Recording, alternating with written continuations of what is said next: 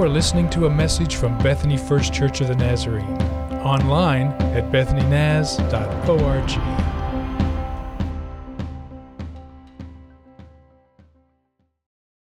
Are you ready to receive the Word of God this morning?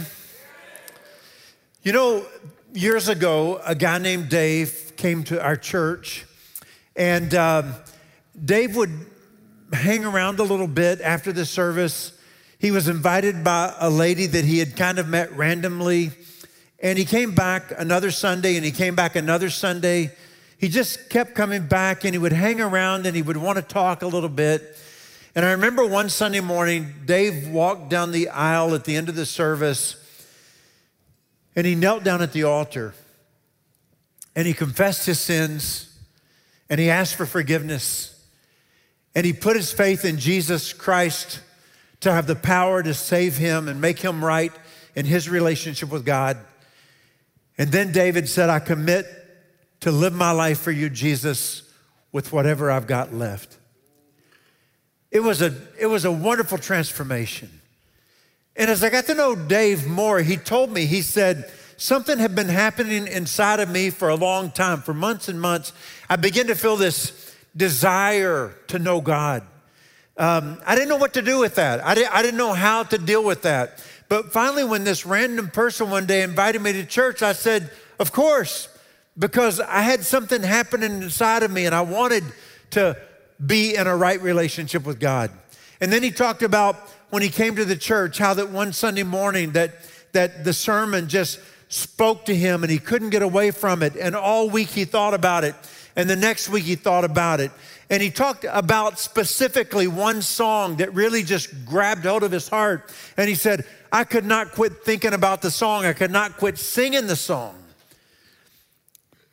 And so you say, as we talk about this series that we're in, this journey with Jesus, this journey of grace, you might be saying this morning, how does the journey start? And I would say to you, the journey starts with God. Dave didn't find God. Listen to me, God found Dave. God initiated the whole process. All that was happening, those thoughts that Dave was having about wanting to know more about God, God put them there. The random person who invited him to church, God placed her there. The sermon that spoke to Dave so clearly, God spoke through that sermon. The song that Dave couldn't quit singing, God spoke through that song. And so you may be saying, Rick, I hear about this journey with Jesus, leaving life as I am living it now, living the life that I'm now living, leaving this life and beginning a journey with Jesus. How does that start for somebody? And I would say to you, it starts with God. Now let me give you some good theology. You want some? Okay, here we go. I'm going to say a phrase and you say it after me, okay? Prevenient grace. I'm going to give you a definition for prevenient grace, and then you say it after me. You ready? Okay. It is the grace that comes before. You might say the grace that comes before what? Before you enter into this journey with Jesus. So John Wesley was a practical theologian, and he's helped many of us think more clearly about God. And he said that prevenient grace is like, I'm going to give you a picture here. I don't think I'm going to give you a picture. I think everything is just kind of breaking down on me here this morning. But we'll get it all booted back up in a minute and we'll be fine, okay? But just imagine a picture of a house with a front porch. You got that in your mind? Okay, so here we go. He said, prevenient grace is like the porch. Before you enter into this relationship with Jesus, if going in a house is a good metaphor for entering a relationship with Jesus, prevenient grace is the front porch. Before you get in the house, you got to be on the porch. And so it's all that God does in your life to draw you, to love you, to speak to you, to place people in your life, to place you in situations. When you lay down at night, you're having all of these thoughts. God's doing something in you. That's prevenient grace. It's the way God meets us. Now, let me tell you something else, okay? You may say, what about a person who is born in a small village in West Africa, and that person has never, ever in their life heard about Jesus. They've never heard the gospel. What about that person? How does God reach them? So John Wesley said, I believe that God gives light to every person who has ever lived. So here's what he was saying. You remember John chapter 1, verse 9? The light has come into the world that gives light to every man. Wesley believed that. He believed that God gave a certain amount of light to every person who has ever lived. Regardless of their culture, regardless of their history, regardless of their religion. And God gives them these understandings, three things. To know there is a God, that he is just and merciful, and that this God who is just and merciful will one day judge all people based on what they've done with the light given to them. So it's this idea that God reaches everybody. And you may say, Rick, how could that be? How could that be? Well, let me take you to Romans chapter 1, okay? Romans chapter 1, verse 20 says this. It says, for since the creation of time, it's not going to be there. I thought it might be here. I thought it was fixed. It's not. Since the creation of time, God has made plain about himself these things, his invisible power, his nature, and his glory. And I'm quoting that loosely, okay? In other words, God has made himself known to people through his creation. How can you go out into this world God has created and not know there is a God? So you know how Christianity is different from other religions? In other world religions, the idea is that if we seek God, he will respond. In Christianity, it's the reverse. God first comes to us and gives us the grace to respond. That's what prevenient grace is. So let me take a little bit of time here to talk to you. You may say, Rick, there was one day in my life when I turned to God. And I'm going to say, okay, I hear you. But you only turned to God because prevenient grace enabled you to do so. God first came to you. So I want to read to you this morning from the book of Ephesians, and somebody's going to have to fetch me a Bible. Here we go. And I got some glasses, so I'm all good. Ephesians chapter 2, verses 1 through 10. Are we ready to roll? I have a Bible up here, but it's a different version that I wanted to read to you, and this is going to be just fine, okay? So Ephesians chapter 2, verses 1 through 5, and here we go. Ephesians chapter 2 says, as for you, you were dead in your transgressions and in your sins, in which you used to live when you followed the ways of this world and the ruler of the kingdom of the air, that spirit who is now at work in those who are disobedient. Speaking of those who are disobedient, all of us also lived among them at one time. We gratified the desires of our sinful nature. We followed its desires and thoughts. What did we deserve? Well, like the rest, we were by nature objects of wrath. We deserved God's wrath. But because of his great love for us, God, who is rich in mercy, can I get a witness? Made us alive with Christ, even when we were dead in our transgressions. It is by grace that you and I have been saved. Let me tell you a story. One day, a young man made an appointment to come and meet with me. He had a lot of questions about faith. Now, he didn't profess to be a Christian. He just wanted to talk about faith because he was very curious. In fact, he might have even at that point of his life said, I'm agnostic. I really don't know what I believe about God at all. And so we were talking, and we talked in my office for over an hour. And as we were talking, finally he says to me, I just don't know what I believe about God. I'm not saying I don't believe. I just don't know what I believe. And so at some point, I just said something that would be common for me to say. I don't even remember what I said after it. I just know it's what I sometimes say. I said, well, I felt God speaking to me, or God spoke to me. And he says, wait a minute, right there.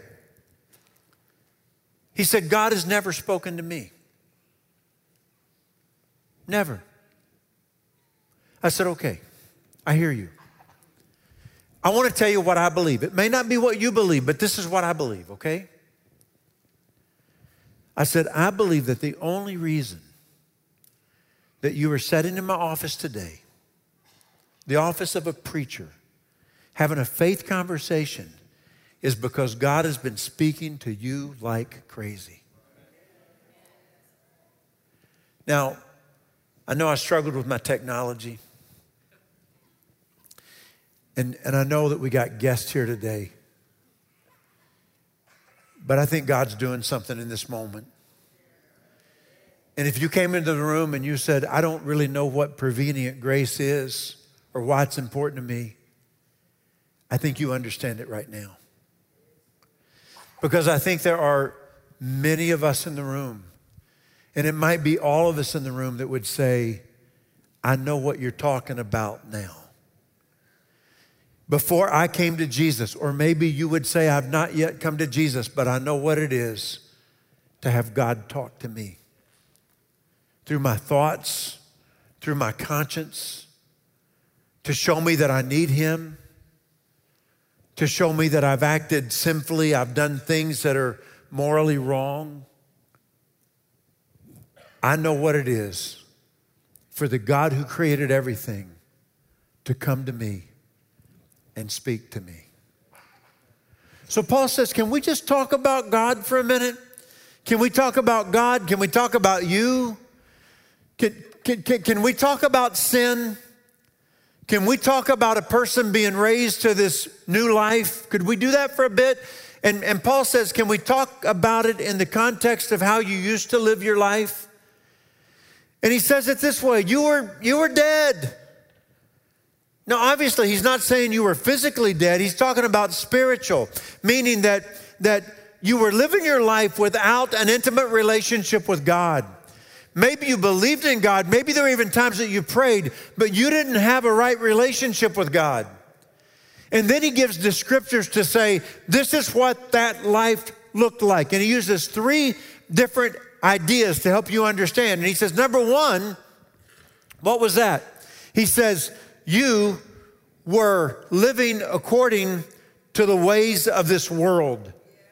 In other words, you were just kind of being carried along with the current. You were just kind of being carried along with society. And if society said it's okay, you said, well, I guess it's okay. If society said, you can do that, you said, well, I guess I can do that. And so you were just kind of letting your life be conformed to just this present age, the world that we're living in. You were just kind of looking like everybody else in society. And then he says, a second example is this, that you followed the ruler of the kingdom of the air. In other words, you let the enemy tempt you. You let the enemy tempt you to sin and you gave in. So you were following the ruler of the kingdom of the air. And then he says, you were gratifying the cravings of your flesh. And when he says flesh, he's just talking about mere humanity, just my sinful desires. And so you just found yourself just giving in to your sinful desires. There's got to be somebody in the room saying, wait, just time out. Is it really that bad? I mean, a person who is not following Jesus, is it really that bad? I mean, aren't people basically good in our own strength? I agree with you, I like it when you talk to me. And somebody else says, no, I get it.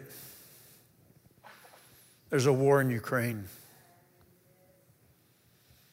People are doing terrible things to one another. In the last few weeks, we've seen the face of terrorism like we've never seen it before in the world in the Middle East. And now there's war there. I think it's easy for us to say, but that's those people. Have you forgotten that there was a civil war in this country? Have you forgotten that we once enslaved people in our nation? You know what Paul is really saying? In all three cases, it is a picture without God in it. You're following society, you're following the enemy, and you're following your own sinful desires. In all three, it's a picture without God. And any person left to their own devices is a scary person. What we are capable of is concerning. And we've seen it throughout history over and over and over again. Here's the real issue. When you are dead, you are not capable of coming to God. Do I need to say this? A dead person is incapable of acting. A person who is dead cannot move. And Paul says, you were dead. Thaddeus, jump up here, will you? So Thaddeus, come up and stand about right here where I'm standing. You can move a little faster than that, brother. And so, so right here you go, right here. And so let's say that Thaddeus and I, we're friends, okay? But Thaddeus and I have kind of gotten, that's good right there. We've kind of gotten sideways with each other. I've offended him. Now I'm making this up. This is not true, but I've offended him and we're not doing okay. Our relationship is not all right. We're having problems, okay? And so I finally one day, I want it to end. I want us to get it worked out. And I say to Thaddeus, Thaddeus, I know that I hurt you, brother, and I know that you're upset at me, but I'd like it if we could get this ironed out. Could we iron this out maybe? Would you be interested? Okay, well, would you meet me halfway? Would you do that? And so Thaddeus says, well, sure, I'll meet you halfway. And so here we go. And we come together and we met halfway and we made up and we're all good. You got that? All right, that's good, isn't it? But it is not, listen to me. It is not a picture of prevenient grace. Go back. So Thaddeus, we're going to assume that you're playing the role of God and I'm me. And I've sinned, I've offended you. Okay? But I am dead. And dead people are incapable of acting. There's nothing I can do. And so what does God do? Meet me halfway? I can't come halfway. I'm dead. He comes all the way to where I am. And he awakens my spiritual senses. And he does something in my heart. He initiates the relationship. When I am incapable of doing anything to save myself, God comes all the way to me. Amen? Listen here. I didn't find Jesus. Jesus found me. He initiated the relationship. He came to where I was. Thank you, Thaddeus. You got to give this man a big hand. Don't you love his spirit? Hey, and just as an aside, you don't bring people to Jesus either. If God is talking to you about somebody, I promise you he's already talking to them. So all you're going to do is get involved where he is already at work. Amen? So keep praying. April 19th rather, 1995. I'm in Oklahoma City. You know that date. Timothy McVeigh parked a rental truck outside of the Alfred P. Murrah Federal Building, loaded with a homemade bomb. Dana Bradley had just entered the Alfred P. Murrah Federal Building with her grandmother, her sister, and her 2 young children. Her children were only 3 years old and 3 months old. They'd gone to get a Social Security card for her 3-month-old son. The next thing she knew, a bomb had gone off and she was pinned under a mass of concrete. Dana said, I could hear my sister crying and screaming, and I was crying and screaming.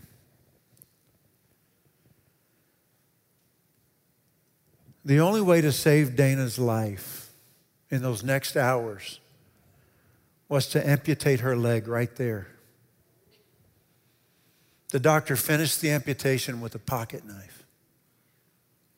The people who witnessed it said that the pain that she endured was heartbreaking and more than they could bear. Many had to walk away. She lost her 2 children and her grandmother. Brokenness. So fast forward to just a couple of years ago. Dana Bradley, here's a picture of her, if we can get it on the screen. Aren't you glad we got the screen working? There she is. She was invited to 2 Lakes by a friend. She met Pastor Thaddeus in Lorraine, and she was very moved by his sermons. She began to serve at the food pantry, and Dana said, serving at the food pantry was one of the greatest things ever. She said, I just love getting to help people by getting food for them. She joined a women's discipleship group, and then Dana also began to attend a retreat for the Oklahoma District Church of the Nazarene in September. And later, she was baptized at 2 Lakes on a Sunday morning. Let's give God some praise for that baptism.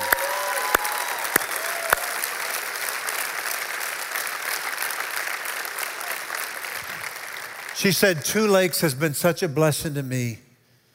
It has changed my life. And Dana is here this morning. I'm going to ask her to stand so we can celebrate with her all that God is doing in her life. Right here she is.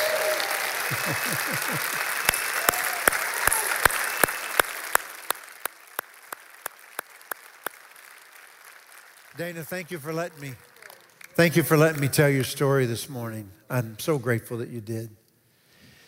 Do you understand that at the end of chapter 1, Paul talks about Jesus being raised to new life? When we get to chapter 2, he says, he has made us alive. And Dana's story is really humanity's story. When Paul paints the picture of humanity, it's a bleak picture, isn't it? You were dead. You were without life. You were separated from God. But here's the deal. God will not get out of the picture. God stays in the picture, in the brokenness. And he's in your picture today. And so Paul says, when we were dead, he made us alive. Here's the deal. If our plight is spiritual death, then the solution is spiritual resurrection. Raising us to a life that we never dreamed we could live. So here's the question. Here's the question we end with. How will you live? Rick, I think I'm just going to kind of float along with society. Just kind of get in the current and just let it carry me along wherever society carries me. That's where I'll go. I'm not going to fight too hard when the enemy tempts me. And there'll be times I'll just kind of go along with my own sinful desires. Or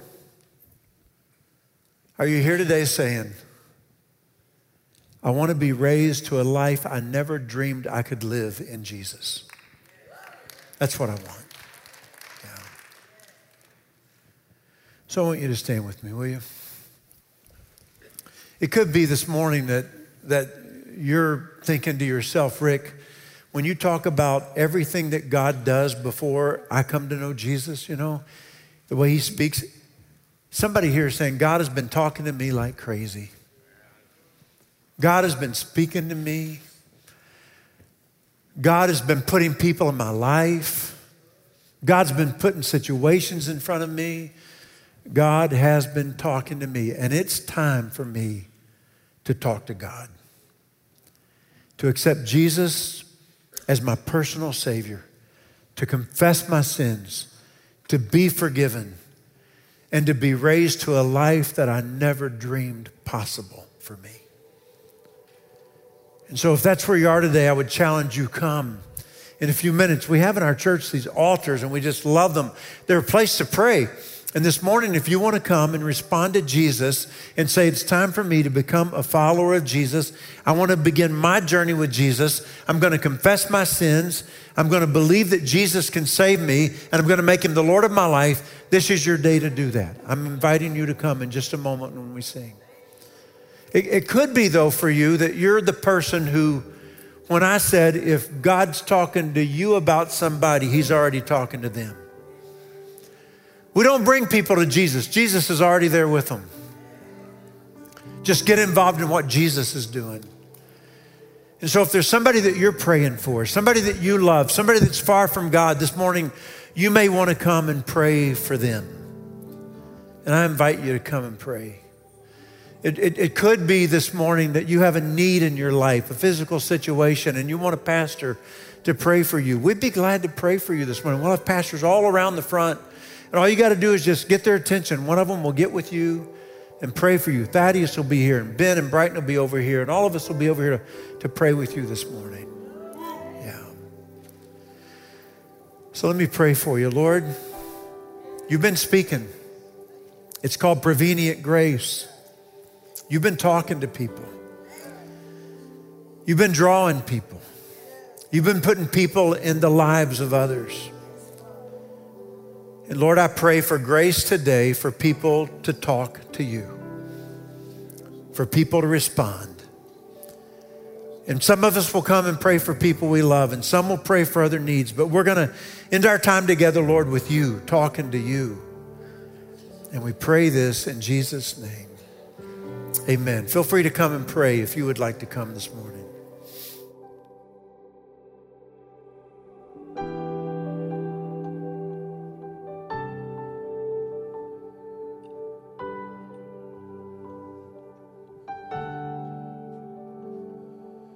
There is a song that calls to my soul.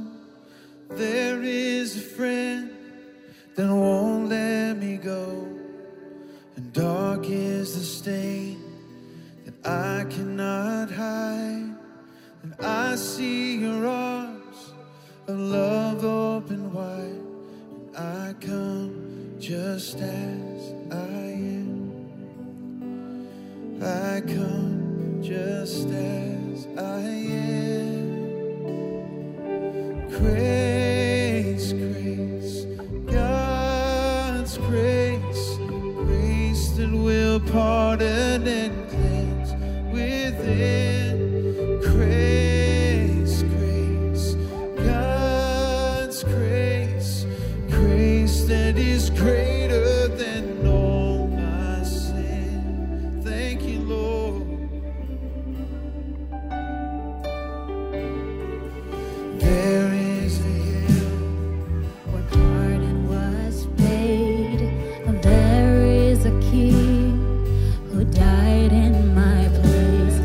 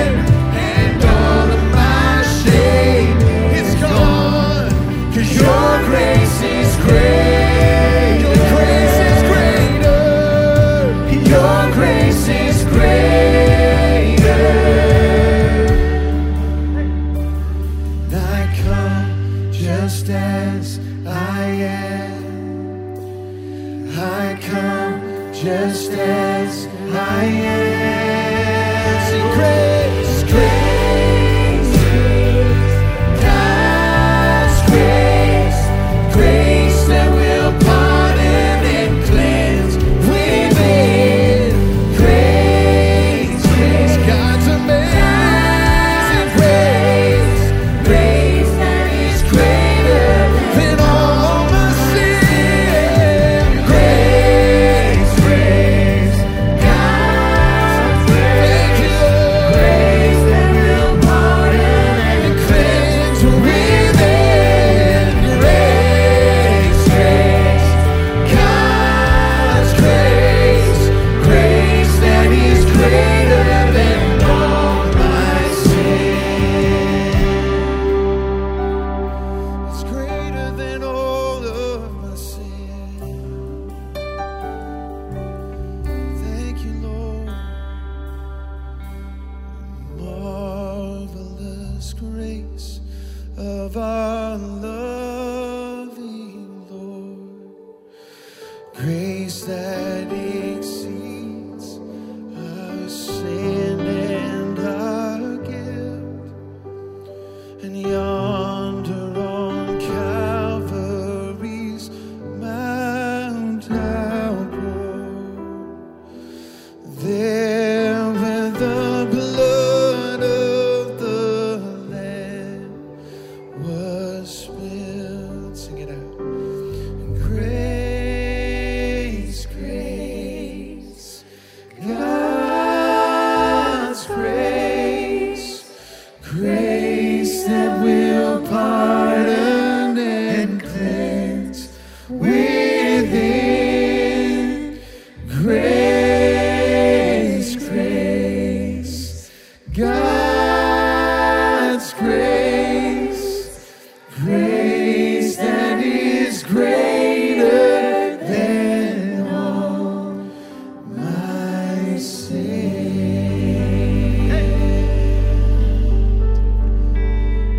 'Cause you turn mourning to dancing, you give beauty for ashes, you turn shame into glory, and you're the only one who can. You turn mourning to dancing. Yes, you do. You give beauty for ashes. Thank you, Lord. You turn shame into glory. You're the only one who can. You turn praise into garden. You turn praise into gardens. You turn gold into armies. You turn seas into highways. You're the only one who can. You turn praise into gardens. You turn gold into armies. You turn seas into highways. You're the only one who can. You're the only one who can. You're the only one who can.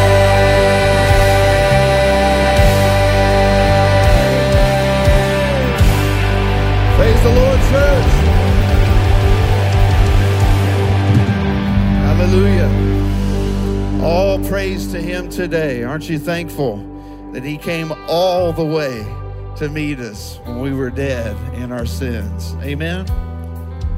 Go with that awesome knowledge of our great God. You are dismissed.